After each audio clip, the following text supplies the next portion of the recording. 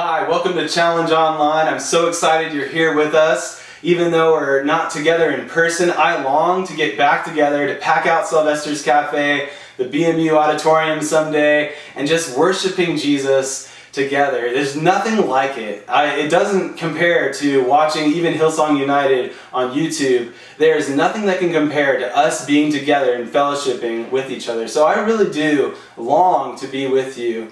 But God has been moving. God has been changing lives through this quarantine season. In the last few weeks, we've seen at least 3 people pray to receive Christ. Can I get a hallelujah in the comments? Maybe an amen if you can spell hallelujah. I'm proud of you. But just let's celebrate what God's doing and let's lean in to make the most of this opportunity that God has for us to grow deeper in our walks with God and to spread the gospel to as many people as possible. So join me in praying as I jump into what I have to share with you.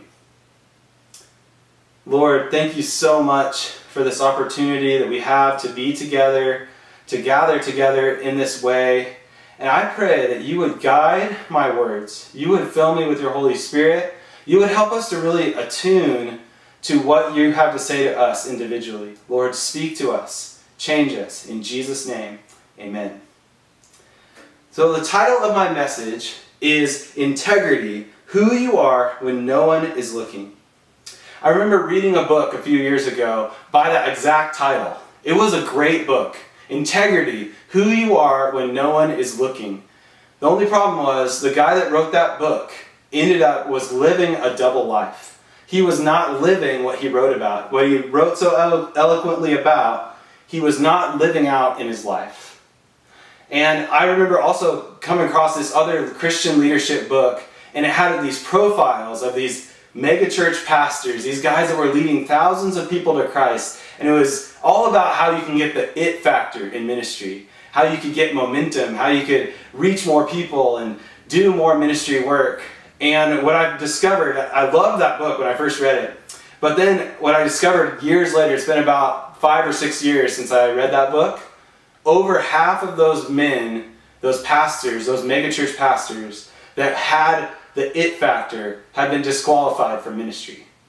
They have sinned, they lived a double life, they got into sexual sin, they got involved in alcohol, other things that took them out spiritually. And so integrity is one of those things that can get any of us. And so when we hear stories about these even megachurch pastors, people writing books and falling away, it can be easy for us to be smug and self-confident about it and almost judge them. Because what I've discovered is that hypocrisy is one of the things that we hate the most in others, but we also tolerate the most in ourselves. And so I want us to, before we look at others and judge them for having hypocrisy and a lack of integrity, we first need to look at our own hearts. The human heart is the most deceitful of all things and desperately wicked. Who really knows how bad it is? But I, the Lord, search all hearts and examine secret motives. I give all people their due rewards according to what their actions deserve. Jeremiah 17, 9 and 10. The reality is, most of us have a gap from who we let others think we are to who we really are. And that is called hypocrisy. And it is so easy for us, even as Christians, to play the spiritual game. I learned when I was in youth group and growing up how to say the right Sunday school answers, how to act a certain way when I was around my church friends, but then turn around and be something completely different when I was alone or when I was around a different set of friends. And this is the thing that in the New Testament, in the life of Christ, this was the thing that made Jesus the most angry. It ticked him off. He said this one time. He said, "Woe to you, teachers of the law and Pharisees, you hypocrites! You look like whitewashed tombs, which look beautiful on the outside, but on the inside are full of the bones of the dead and everything unclean. In the same way, on the outside you appear to people as righteous, but on the inside you are full of hypocrisy and wickedness." This was one of the sickest burns in the history of humanity. Jesus was saying that you need to stay far, far away from these Pharisees. Now, whitewashed tombs in the Bible times was not the purpose of whitewashing a tomb, where they basically painted it, made it look nice. It did look nice, but the real purpose of a whitewashed tomb was to show people to avoid that. And because ceremonially in that time, the Jewish people could not go near a dead body or a tomb. If they touched a tomb or went near a tomb, they were ceremonially unclean. And so that meant that they couldn't go worship in the temple. And so the whitewashed tombs were there. They did look nice, but they were also to say, keep away. It would have been the equivalent of a yellow caution tape. Stay far away. And so Jesus was saying about these Pharisees, these hypocrites, to stay far away from people that look good on the outside, but in the inside they're full of rottenness, and they're dead, and they're spiritually dead on the inside. And so this is what we want to avoid. We want to be one person no matter where we are. I want to challenge you. Be one person no matter whether you're alone and no one else is looking, or whether you're around your challenge friends, or whether you're just with your other non-Christian friends. You want to be one person. Integrity means what you see is what you get, and what you say is what you do. Integrity actually means that someone could have a spy cam on you 24/7 and you wouldn't be embarrassed. Besides when you're singing in the shower or other little goofy things. There's a few things like that I do. They're not wrong, but they're embarrassing. And here's an integrity test for you. If we had a watch party just like this, everyone got on their computers and we had the comments going, people were making comments, and we watched your every thought and every action for a single day, how many of us would have to just start over with all of our friends? We would be so embarrassed if we had a watch party with your thoughts, with your actions, with your attitudes. Because a lot of us, if we're honest, we have a lot of things that need work in our lives. I thought of another slightly humorous way to put this. I remember thinking, when I was scrolling down Facebook one time, and I remember having some pretty bad thoughts about someone. I thought, this guy's a tool. I know, I shouldn't admit this on camera. But I had these thoughts. What if every thought that you had while you were scrolling through social media automatically made a comment? That would be so bad. But I think that shows just how sinful and how much work we need to grow in our own thought lives, our holiness, our attitudes. It reminds me of the movie Liar Liar. I don't know if you've seen it. Jim Carrey movie, old movie, but it's really funny in a movie, but in reality it would be devastating if everyone knew who you really were.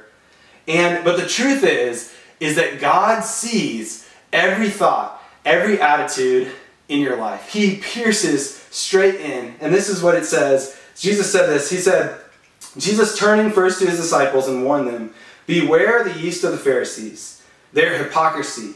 The time is coming when everything that is covered up will be revealed, and all that is secret will be made known to all. Whatever you have said in the dark will be heard in the light, and what you have whispered behind closed doors will be shouted from the housetops for all to hear. Dear friends, do not be afraid of those who want to kill your body. They cannot do any more to you after that. But I tell you whom to fear. Fear God, who has the power to kill you and throw you into hell. Yes, he is the one to fear. Luke 12, 1-5. So you can fool most people most of the time, but you can fool God none of the time. You never can fool God. On the day of judgment, you will stand before Jesus, and actually you will give an account for every thought, every word, every idle word that we are spoken. We will be totally exposed in that moment. We will stand before God and we will have to give an account. 2 Corinthians 5:10. For we must all appear before the judgment seat of Christ, so that each of us may receive what is due us for the things done while in the body, whether good or bad. 2 Corinthians 5:10. So American Christians and most Christians don't teach this, that even as believers, we will be judged by God. We will stand before Jesus and give an account for our words and our deeds. That's because we have such a simplistic theology. We don't like to get into, okay, well, our salvation is purchased by Jesus on the cross, but our actions are actually judged, and our rewards, our eternal rewards, are based on what we do in this life. That boggles our mind, and a lot of us are just so simplistic that we don't even like to think about such things. But the problem with that thinking is it's not biblical, and it's a major theme in the New Testament. Read the letters to Paul, and you'll discover that this is a major theme. Rewards in heaven, and standing before Jesus, and Him being able to say to you, "Well done, good and faithful servant." And not only does Jesus judge our attitudes and our actions, He judges our very motives for why we do what we do. And so we have to be pure in heart, and we have to do the right things as well. Wait until the Lord comes. He will bring to light what is hidden in darkness, and will expose the motives of the heart. At that time, each will receive their praise from God. 1 Corinthians 4:5. So the Bible repeatedly says that we will stand before God and be judged by not only our actions, but our motives. And I came across this great video by one of my favorite authors, Randy Alcorn, and we're going to check it out. He explains a little bit more of what this means to stand before the judgment seat of Christ and how that should apply to our lives. Well, it should affect us dramatically because 2 Peter 3 talks about the fact that in light of the destruction of this old world that's going to come at the return of Christ, in light of the new heavens and the new earth He has promised, it says, what sort of people ought we to be now in terms of life and godliness? Well, if you know where you've come from, you know God's intention in Eden and the fall and how sin brought destruction to the world, and you know that Jesus Christ has, in the present era, redeemed and saved you, and you know that in the future you're going to live in this perfect world, the home of righteousness, then you want to get a head start now on living righteously. You want to live out the reality of the redemption that Christ has accomplished, not just in the world and will accomplish, but what He has done in your heart and your soul. You also know in terms of the continuity of this life and the next, because if we're going to stand before the judgment seat of Christ, as we will, each of us, even as believers, it means, Randy Alcorn is going to stand before the judgment seat of Christ, giving account of the life I have lived right now and am living right now as Randy Alcorn. So I don't look at this life and say, oh, well, it doesn't matter. It'll all come out in the wash. I mean, since Jesus died for all my sins, I may as well sin today. And you know what? If I did righteous things, what difference would it make? I can't earn my salvation by righteousness anyway. And we can think short term, and this is what we end up doing. If we don't think in terms of eternity, don't think in terms of the judgment seat of Christ, don't think of giving an account of our lives, we're far more prone to waste it, because why does my time matter anyway? But God says redeem the time. Why does money matter anyway? I may as well just spend it all on myself. Well, that's the attitude of someone who's acting as if this world under the curse were their home. No, don't live for this temporary residence. Anything that you accumulate here, you're going to leave behind. Live for your eternal home. Don't lay up for yourselves treasures on earth, Jesus said, but lay up for yourselves treasures in heaven. They'll never perish. And when you die, you'll go to be where your treasure is, instead of when you die, you're leaving behind your treasures. I'll admit, this is a heavy topic, and this is a confusing topic, because we know that our salvation is based by grace through faith. Look up Ephesians 2:8-9. It is for by grace you have been saved through faith, and this is not from yourselves, it is a gift of God, not by works, so that no one can boast. So our salvation is not by works, but our rewards are. And so that's something I would encourage you to study. There's some suggested resources I have. It's The Law of Rewards by Randy Alcorn, and Systematic Theology Podcast by Wayne Grudem. You can go deeper into this topic, and I think it'll really help you in your life. So sin has a way of exposing itself. Sin has a way of not only affecting your eternal rewards, but it also has a way of ruining this life. And so whether or not you're ever found out by your sin in this life, there will be consequences and there is effects even for a believer. But actually, I've never seen a sin that I've committed that I actually got away with, even in this life. Proverbs 11:25, the integrity of the upright guides them, but the unfaithful are destroyed by their duplicity. I love that passage because I don't love it because it scares me, but I love it because it talks about the benefits of integrity. Is the integrity of the upright guides them. So integrity not only guides you, it protects you. It helps you live in a way that you are really able to move forward, and it gives you guardrails to walk on. It gives you a path to take, and it helps you actually make wise decisions as you walk through life. But if you lack integrity, your duplicity will destroy you. So how do you develop integrity in your life? Here's how. How to develop integrity: learn to fear God. The fear of the Lord is the beginning of knowledge. Fools despise wisdom and instruction. Proverbs 1:7. I've heard some people talk about fearing the Lord, and they say, well, really, it just means respect. It just means we should honor God and respect God, and they try to almost soften what it means to fear the Lord. But really, the fear of the Lord is more like how you fear or respect a king that could just kill you with a wave of his hand. God loves you, and God is for you, but he could kill you. Remember in the early church, in the book of Acts, Ananias and Sapphira, they lied about how much money they gave. They sold their house, and they kept some of the money, but they came to the apostles, they came to Peter, and they said, hey, we sold our house, and we're giving you all of our money. So they just did what they, in their own mind, was just a little sin. And read it in the book of Acts, God killed them on the spot. This was such a heavy thing. These believers that were kind of trying to do a right thing, but they had mixed motives, is God killed them on the spot. Read the Bible. God is terrifying. If you read the Bible, God is holy, and God is someone that we should be afraid of. And he should be someone that we really respect and awe. But that we'll get to later, he really loves us also. Acts 5:11, this is after Ananias and Sapphira died. It said, great fear seized the whole church and all who heard of these events. So this was actually a good thing, that God killed these people and showed his church that he needed to be taken seriously. He needed to be awed, and he needed to be feared and respected. And it actually helped the early church find purity in the midst of intense persecution. And then God used that to multiply around the known world. So don't mess with God. Behold then the kindness and severity of God. To those who fell, severity, but to you God's kindness.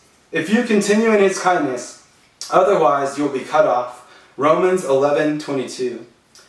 The fear of the Lord is another topic that most American Christians don't hear taught very much. But it is such a key. It says the fear of the Lord is the beginning of knowledge. You can't love God without fearing God. And God loves you so much that he will discipline his followers. God will discipline you, just like when Owen or Evelyn acts up, I put them in timeout, or I discipline them in some way that gets their attention, because I want them to grow up to be obedient, healthy, happy people. And I want them to be responsible, loving adults. And God wants the same for you. God loves you so much that he's not going to let you stay stuck in your sin. My son, do not make light of the Lord's discipline, and do not lose heart when he rebukes you, because the Lord disciplines the one he loves, and he chastens everyone he accepts as a son. Endure hardship as discipline. God is treating you as his children. For what children are not disciplined by their father? If you are not disciplined, and everyone undergoes discipline, then you are not legitimate, not true sons and daughters at all. Hebrews 12:5-8. So discipline is actually God's way of loving you, because sin is the most destructive thing in your life. And so it's a promise from God. If you compromise, if you lie, if you do things, if you live a double life, God, and you are actually a follower of Christ, God will discipline you to shape you, get you back into shape, get you back on the path of righteousness. I've seen this play out in my life over and over again. I am pretty stubborn and rebellious, and so I go off on sin and God smacks me back into place. I've also seen this happen in other people's lives that really got in deep into sin, and some things that were happening to them, like, man, I don't even really like to think about. But then I've also seen God use that discipline that he allowed in that person's life to bring them back and restore them gloriously. And so God can take you, if you're struggling in sin, he can take you right now and restore you and forgive you. But the fear of the Lord is the beginning of knowledge. So we need to actually respect God for who he is and honor him with our lives. Isaiah 66:2, I will bless those who have humble and contrite hearts, who tremble at my word. Have you ever read something in the Bible and it made you literally tremble? It made you shake. It freaked you out. That's what this is saying. It's saying we should be respect and awe of God and have a reality of who God is when we read the Bible, that we have an emotional response. We have a real response. Fearing God means it changes the way we live. And it changes our hearts because Jesus comes into our life and he changes our hearts. I immediately think of Joseph when I think of this concept of integrity. And I picture this one scene that happened to him. He was in Potiphar's house and he was sold into slavery. He was a slave of a guy named Potiphar, which is basically one of the top dogs in the Egyptian empire at the time. He was very wealthy. And Potiphar's wife checked out Joseph and said, man, this guy, he looks good. And she just kept pursuing him. She was relentlessly trying to get with Joseph. And she said, come to bed with me, come to bed with me. And I used to read this and think, of course he's not going to do it because he's a good guy and good guys don't do stuff like that. But then I thought about it. Like, Joseph was single. Joseph was young, a young man. Joseph was sold into slavery. He had every reason to feel sorry for himself. And it was Potiphar's wife, so she was probably attractive.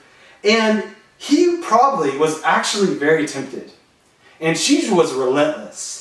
But this is what Joseph's response was. My master has withheld nothing from me except you, because you are his wife. How then could I do such a wicked thing and sin against God? And though she spoke to Joseph day after day, he refused to go to bed with her and even be with her. One day he went into the house to attend his duties, and none of the household servants was inside. She caught him by his cloak and said, come to bed with me. But he left his cloak in his hand and ran out of the house. I want you to notice a phrase in here. It says, how could I do this wicked thing and sin against God? From an earthly standpoint, he could have totally gotten away with sleeping with her. He could have got away with it. And notice he didn't say, do this wicked thing against Potiphar. He said, do this wicked thing against God. He was concerned with offending God, not offending anyone else. Of course, he knew that it was wrong towards others, but he had this holy fear of God that kept him safe and actually caused him to grow in his influence and in his impact in life. And so if you want to make an impact with your life, if you want to influence others in life, you have to pass what I call the integrity test. And you have to repeatedly come up against things that tempt you, and you have to pass the test. In Psalm 105:19, it says, until the time came to fulfill his dreams, the Lord tested Joseph's character. I pray that you will pass the integrity test in your life. I remember when I was working for Stanley Steamer. It was a carpet cleaning company. And we were working jobs. We'd go into people's houses, clean their carpets, and just go on to the next house. And I remember my buddy, who was kind of in charge of me at the time, we were running a van, and he talked to a guy on the side, and he said he made a little backhanded deal, behind-the-scenes deal with this guy just to clean one room of his house. And I didn't think much of it. I wasn't thinking at the time. And so we went and did that, and the guy just paid us cash, and it didn't get put into the system. And the guy I was working with handed me $20. And I didn't think much of it because I'm like, okay, because people give tips to us all the time. And so I kind of justified it in my mind that day. But later that night, I remember God said, hey, that was wrong. That $20 does not belong to you. It belongs to Stanley Steamer Carpet Cleaning. And I remember thinking, oh God, don't make me do this. Don't make me go back to my boss and tell him what happened. But I did. I took the $20, I put it on his desk, and I told him exactly what happened. And I was terrified, even though it wasn't the best job in the world, so if I lost it, you know. But still, it was an integrity test that I had to pass. And I believe if I would have failed that integrity test then, God may not have allowed the impact in my life that I'm having on others now. And so I think you need to pass whatever that test is. Maybe it's not cheating on that test or that paper. Whatever it is, maybe it's actually living the life that you say you're living before others. Maybe it's being open and honest about something you're struggling with. Whatever it is, I want to encourage you, pass the test. I am so glad that tests like that in my life, I've chosen to take a risk on the earthly standpoint, but to pass the integrity test. Here's a suggested resource. It's called The Making of a Leader by Robert Clinton. And in that's where he describes the integrity test. And then Attitudes for Success by Randy Lathrop. The next essential for living with integrity is be real about your struggles. Whoever conceals their sin does not prosper, but the one who confesses and renounces them finds mercy. Proverbs 28:13. So a person of integrity is not perfect. They don't even pretend to be perfect. They're able to say, I was wrong. And they're able to be open and honest, not only with God, but with others. They're able to say, hey, I am struggling with this. Can you pray for me? So when you really understand who you are in Christ, when you understand that Jesus loves you, you don't have to pretend anymore. You can be freed from that performance trap of trying to impress others. So a lack of confession actually shows a lack of integrity. I actually worry about people that never confess sin to others more than I do than people that are regularly confessing that they're struggling with sin. Because the truth of the matter is that everyone struggles with sin. And so I am actually more worried when I see someone that never has any sin to confess. Because it makes me wonder, are they hiding something? So do you have a friend or do you have a mentor that you can be just real, 100% real, share every single thing that you're struggling with, that no question is off limits? I hope you do, because that'll be essential for your growth in integrity over the years. The next way to grow in integrity is to live out of your identity in Christ. But you are a chosen race, a royal priesthood, a holy nation, a people for his own possession, that you may proclaim the excellencies of him who called you out of darkness into his marvelous light. 1 Peter 2:9. If you are in Christ, you are chosen. God picked you. You are a royal priesthood. I tell Evelyn all the time that she is God's princess. And yes, that's kind of cute and sentimental, but in reality, if you are a royal priesthood, you are part of God's bloodline. You have every blessing of God available to you. You have access to every blessing in Christ. And it says you are now in the light and no longer in the darkness. So you were rescued out of the darkness and brought into God's marvelous light. And so that is something to celebrate. You no longer have to hide in shame. You no longer have to pretend you're something you're not, because you are completely known by God. And you are also completely loved by God. God knows every single thing about you, even the deepest, darkest secrets. But God, because of what Jesus did on the cross, we just celebrated this on Easter, he washed you clean by the blood of Christ. You can be set free from the chains that hold you down. And you are a saint. It says you are a saint. You are set apart. You are holy in Christ. So when you remind yourself of who you are in Christ, that takes all the pressure off. That takes the pressure off to perform in front of others. It takes the pressure off to hide your sin, because God loves you completely. Every secret sin, every insecurity, he loves you so much. He is for you. Living with integrity flows out of understanding your identity. So I want to encourage you to study what God's Word says about you. If you've become a follower of Christ, God loves you so much. He is for you, and he has cleansed you. You do not need to hide. So we can rejoice in the gospel. Actually, reflecting and rejoicing and preaching the gospel to ourselves is a way for us to actually grow in our holiness. When we realize how much God loves us, that helps us to honor and respect and actually follow his commands. Romans 5:8. But God demonstrates his own love for us in this: while we were still sinners, Christ died for us. So this is why Christians make such a big deal about Easter, is because God didn't wait for us to clean ourselves up. He came down and died so that he could clean us. He could make us new. Jesus died so that we could live. Jesus was rejected so that we could be accepted. Jesus rose from the dead so that we can live above fear and shame. Can I get another virtual amen? Jesus knows you completely, and he loves you deeply. If you've never given your life to Christ, I want to encourage you, why not tonight? Why not please understand that God loves you so much that he sent Jesus to die on the cross in your place for your sin. And then Jesus rose from the dead, and now he's offering you complete forgiveness and a fresh start.